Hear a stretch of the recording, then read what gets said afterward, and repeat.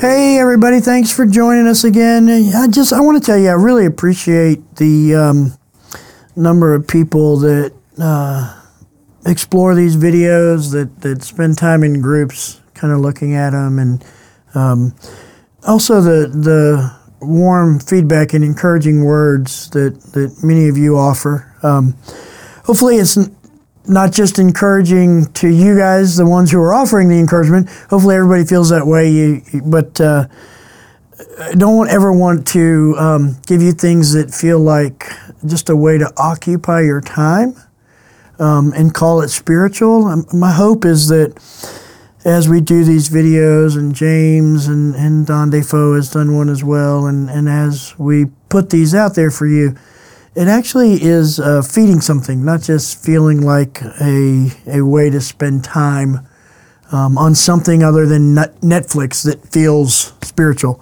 So thank you for taking the time, whether it's as an individual or in a group, to explore these each week.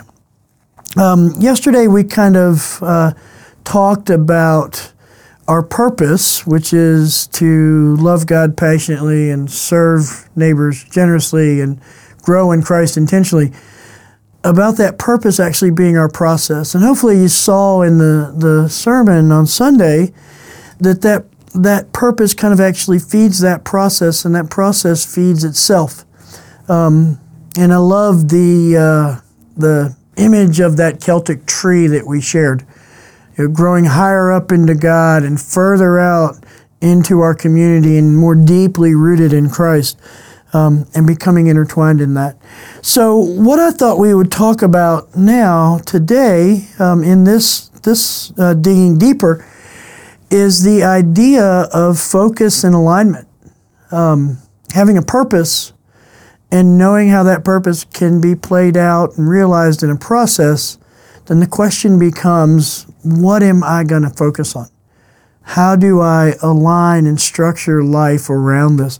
So I want to revisit Mark 12, starting at verse 28.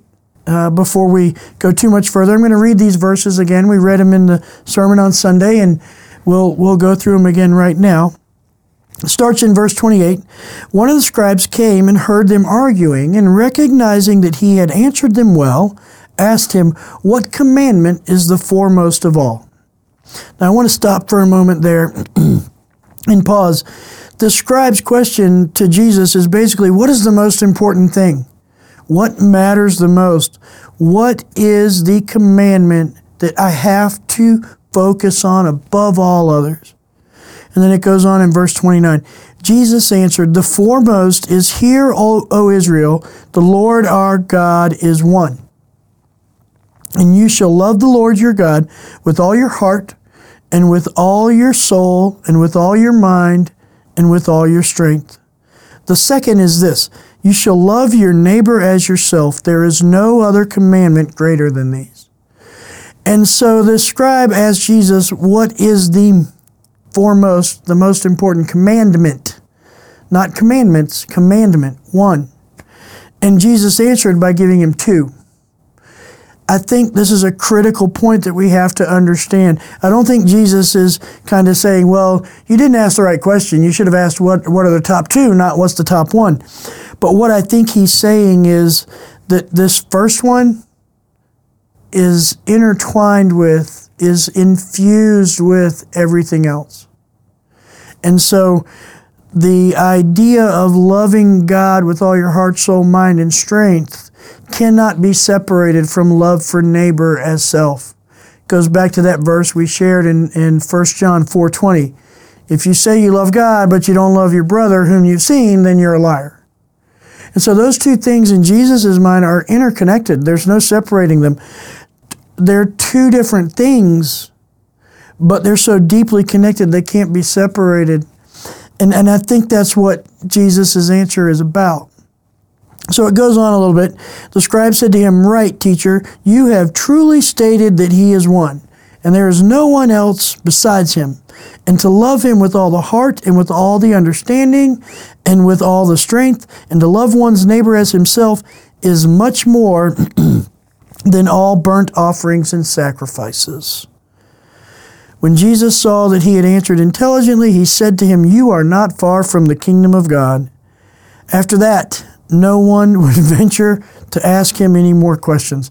That last little line is always funny to me. It's like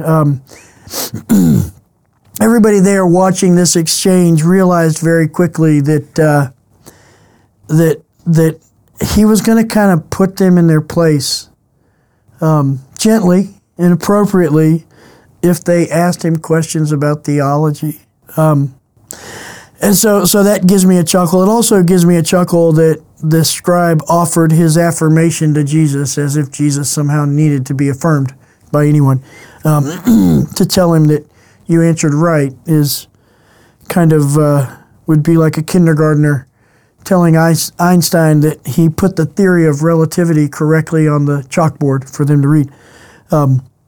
But back to all this, the idea that love God, love neighbor as self are intertwined, the idea that this is the most important thing, should lead us to a place where we have to ask the question, is this the most important thing in my life?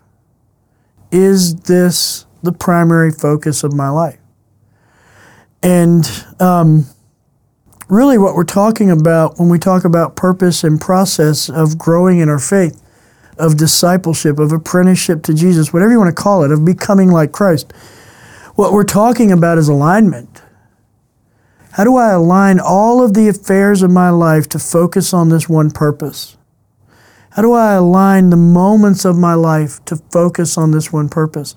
How do I align the things I do with my time and my money and my talents to focus on this one purpose? And so that's our invitation, honestly. The invitation in the process is this. How do I align all of my affairs to follow through on my commitment to this purpose of loving God passionately, of serving neighbors generously, of growing in Christ intentionally? And so in the practicals, in the day-to-day, it gets a little murky because most of us, our days are not filled with the choice between what's bad and what's good. Most of us, our days are filled with the choice between what's good and what's best. You know, what is a positive thing versus what is the best thing? What is a good activity to engage in versus what is the best? And I think about, when I think about that, I think about Paul saying, you know, all things are lawful for me, but not all things are profitable for me. And I remember recently a situation in my life where I was kind of enamored with one of those things that was lawful. It was just, I wanted to do this. And it wasn't a sinful thing. It was actually a good thing. It wasn't a bad thing at all. But for me in that moment, it wasn't profitable. It brought nothing to me. And I remember it took me about 3 or 4 days to kind of process through that desire for this thing that was good, but this conviction deep in my spirit that God was saying, but that's not profitable for you. It's good, but it's not profitable. And the question I kept feeling coming up was, you know, what do you want to move towards? What are you moving towards? And so in that moment, I had to align my actions in such a way that they shaped my desires from what was a good thing towards what was actually something that was a better thing, the best thing. What was lawful towards something that was more profitable. So I can do what I do because I can do it. But am I growing in that is the question. And I think that's what having a purpose invites us into. I wonder what our daily lives would look like if that became our baseline question. Is this serving the purpose that I profess, that I've committed to, that I desire? Is this thing serving that purpose? Or is it simply a distraction from that purpose? A distraction that's not evil, that's not wrong, that's not bad. A distraction that actually may have some goodness in it, but still a distraction. Now think about, as we kind of talk through this, I think about C.S. Lewis's classic book, The Screwtape Letters. And the conversation in there between Satan and one of the demons, basically Satan is telling the demon, look, you don't need to distract him with horrible, evil things. Just put the good in front of his face, and that will serve to dull his spiritual senses. That will serve to draw him towards things of the world rather than things of God. And if that happens, you've done your job. And I think that's kind of where most of us in church are. We can look at the black and the white and say, yeah, I don't want this, I do want that. I'm going to avoid this, I'm going to embrace that. I'm going to walk away from this thing that's destructive and hurtful and sinful and walk towards this thing that's life-giving and powerful and good. But we ignore the gray in the middle. See, I think the gray is where the spiritual battle happens. I think that's where the alignment happens. I think the alignment happens in the subtle places of life where we're faced with that choice. Am I going to choose the good thing or am I going to choose the best thing? Am I going to seek to live more deeply into my purpose? Or am I simply going to try to live a life that is minimally offensive to me, God, and others?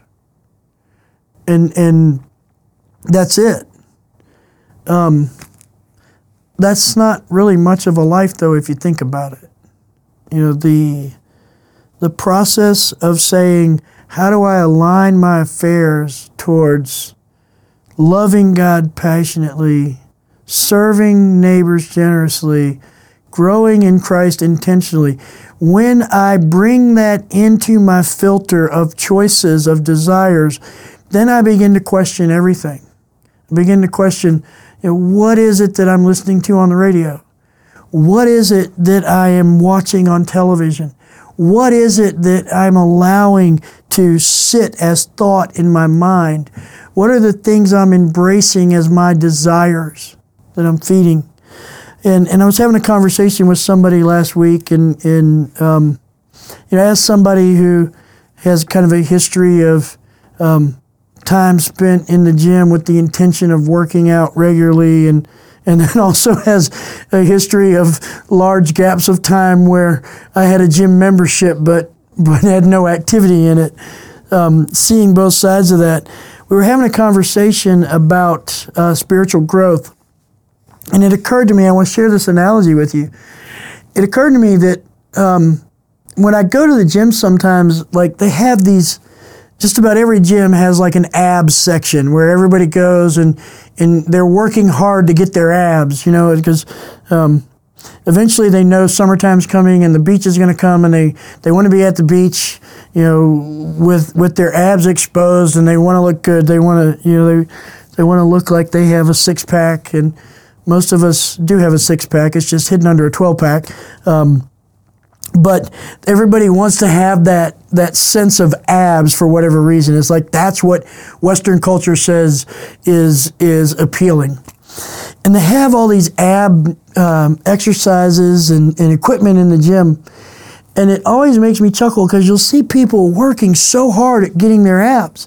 And they're doing all these crunches and they're doing all these leg lifts and lunges and all this stuff. And as somebody who has a little bit of a history with working out, here's what I know. You don't get abs in the gym. You get abs in the kitchen. If you want abs, it's about diet. It's not about exercise. The problem is you don't have abs, but everybody's abdominal muscles look the same. It's just that most of us have piled layers of Twinkies and red beans and rice and fried chicken on top of them in the form of fat. And so all those ab crunches and things, they serve a purpose, but they're never going to result in what people are looking for. Here's my point with that. We tend to look at the spiritual life and say, what am I going to do to grow in my purpose, to love God passionately, to serve neighbors generously, to grow in Christ intentionally? What am I going to do? What am I going to exercise to do that? I want to build these muscles. But you know what a lot of us won't look at? What am I consuming? We have to address both. We have to look at it and say, yes, I need to exercise these things. I need to practice a daily devotional time. And I need to seek the truth and reality of who God is as He has revealed Himself to us. And I need to serve neighbors. And I need to be about others. And I need to spend time alone with Christ and let Him speak to my heart. But my question is, what are you consuming? Because just like all those people working so hard, doing all those crunches and lunges and leg lifts in the gym, they need to stop and say, what am I actually eating though? What am I consuming? Because I can exercise in such a way that says I want abs, but then eat in such a way that says I don't care about getting abs, and I'm what James calls double-minded. And so part of being intentional and aligning our lives towards a purpose is not just looking at what I'm doing, but also what am I consuming? And there's the invitation in this. If this purpose is going to be my purpose, if ultimately what I want to do is become the kind of person that Paul talks about, who is with an unveiled face, beholding the Lord as in a mirror and being transformed from glory to glory to the image of His likeness, I have to go beyond simply what I'm doing and look at what I'm consuming. Do you want to be transformed into the image and likeness of Christ so deeply that you will challenge where you place your attention, what you look at, what you read, what you listen to, the thoughts you entertain, the desires that you allow to run wild in your heart? Because I think for this age of the church and this culture, the messages that we're bombarded with are all messages that pull us into the world. Think about what you see on social media. Think about advertisements. We just came through the biggest season of consumerism that happens annually in the Western world, Christmas. And think of all the things that we were invited into desiring, pursuing, and seeking through that time. Think about the average show on Netflix. And don't get me wrong, I'm not just simply talking about bad words. I'm talking about things that draw our attention towards things that lead us deeper into the world. You know, some of those things we look at, and in a Western mindset, we say, no, that's a good thing. And I think about the old movie from the 80s, Wall Street, that made famous the line, greed is good. No, it's not. Never has been. But in a Western culture, we're bombarded with that message. We don't have to entertain that. We can look at what we're consuming. And so the biggest place that impacts what we consume is actually our minds. What is your mindset on? So to have a purpose and to say I want to align everything with it, so I'm going to do these things. I'm going to come to church regularly. I'm going to join a life group. I'm going to plug in and serve in a ministry. I'm going to spend an hour a day in devotion time every morning before I leave the house. All those things are good things, but those are exercises we engage, just like the ab crunches or the leg lifts. But we also have to ask the other side of that. What am I consuming? Am I consuming bitterness and jealousy? Am I consuming anger? Am I consuming frustration? Am I consuming self-centeredness? Am I consuming unrighteousness through the media that I watch? Am I consuming disregard for others? There's so much of that in our culture, it's hard to avoid. So all that to say, what my prayer is, my hope is right now, is that you've looked at this purpose, love God passionately, serve neighbors generously, grow in Christ intentionally, and you said, yes, I want that purpose in my life. And then my hope is that you heard the process unfold in the message from this past Sunday. And you realize that this process is, as I love God more passionately, I will become the kind of person who serves neighbors more generously. And as I serve others, I will be exposed to myself so that I can see the areas where I need to grow in Christ more intentionally. And we will begin to be people who move higher up, further out, and deeper in our daily lifestyle. And so my hope is that you said, I want this purpose. I'm going to invite this process into my life. And now the next step is alignment. I want you to align what you do with this process. But I also want you to realize that if you align your activities, your spiritual exercises with this process, and don't address what you consume, then you're going to find yourself getting frustrated by the process. So you think about it, you go and you spend 3, 4, 5 hours a week doing ab crunches, and every night after dinner you have a pint of ice cream and half a chocolate cake. You're not going to get abs. They'll be there. They'll just be unseen. That's a picture of the spiritual life when we don't pay attention to what we're consuming. That spiritual life will be there, but nobody's going to see it because our consumption habits press it down into us. Just like your abdominal muscles look the same as everybody else's. It's just what's on top of them. And so I want to invite you to say, yes, I want to commit to this purpose. And yes, I'm going to engage this process. And on a practical level, as you begin to examine your life and say, how do I live into this process that will lead me higher up, further out, and deeper in? As I begin to engage it and seek to live into it, I know I need to address two things: what I'm doing, what I'm consuming. So let your actions be about growing you into the image of Christ, and let your consumption be about what feeds that image, what feeds that purpose, what feeds that process. And you know what? Truth be told, oftentimes we want somebody to tell us, well, should I watch this or should I not watch this? Should I listen to this? Should I not listen to this? That has nothing to do with it. You know in your heart, if you'll just open your eyes to examine yourself in Christ, like we talked about in Psalm 139, 23, and 24, you will know in your heart the things that you're consuming that lead you away from the image of Christ. And oftentimes, the things that I'm consuming that lead me away, they're not bad things. They're lawful things. They're just not profitable. And those same very things may be profitable for somebody else, but they're not for me. We have to look at ourselves in this, because God wants to transform me as an individual. He wants to do it in community. But ultimately, I am responsible for my transformation. And you are responsible for your transformation. So I need to look at what I consume and what I do, align it with this purpose, engage this process towards that purpose. I hope that helps. I just don't ever want anybody to feel like, oh yeah, we got a nifty little soundbite or a nice little clip we can cling to, and that's all we have to do is know this. Knowledge doesn't transform, action does. Now, action is determined by what I know. So I will act towards what I know. But knowledge in and of itself is never going to change me. Kind of like we said, the having the purpose is motivating, but having the process is activating. And so let's activate this process in our lives. Let me pray for you before you go into your group time.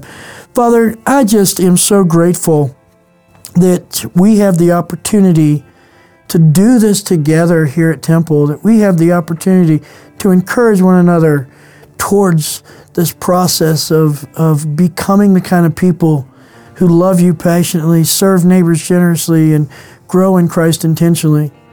But I'm also thankful that we have a community that can not only encourage, but also hold each other accountable.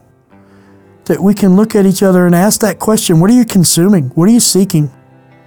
And Father, I pray that we become a people who live in that Psalm 139, 23, and 24 space, where we spend moments and moments throughout our days just asking you to search our hearts, to show us the anxious things in us that are hurtful to ourselves and to others, and to lead us into the things that are everlasting. Give us one heart beating towards this purpose. Give us one desire to press into this process, but give us also shared awareness to examine not only what we're doing, but what we're consuming. And may what we do serve you, glorify you, and benefit others. And may what we consume feed and fuel this process of becoming the very image of your Son. And we ask all that in Jesus' name. Amen. Have a great time in your groups and enjoy Pastor James's questions. There's some great ones in there, so walk through as many of them as you can. But if you find one you stick with, that's okay. Just sit in that. See you next week.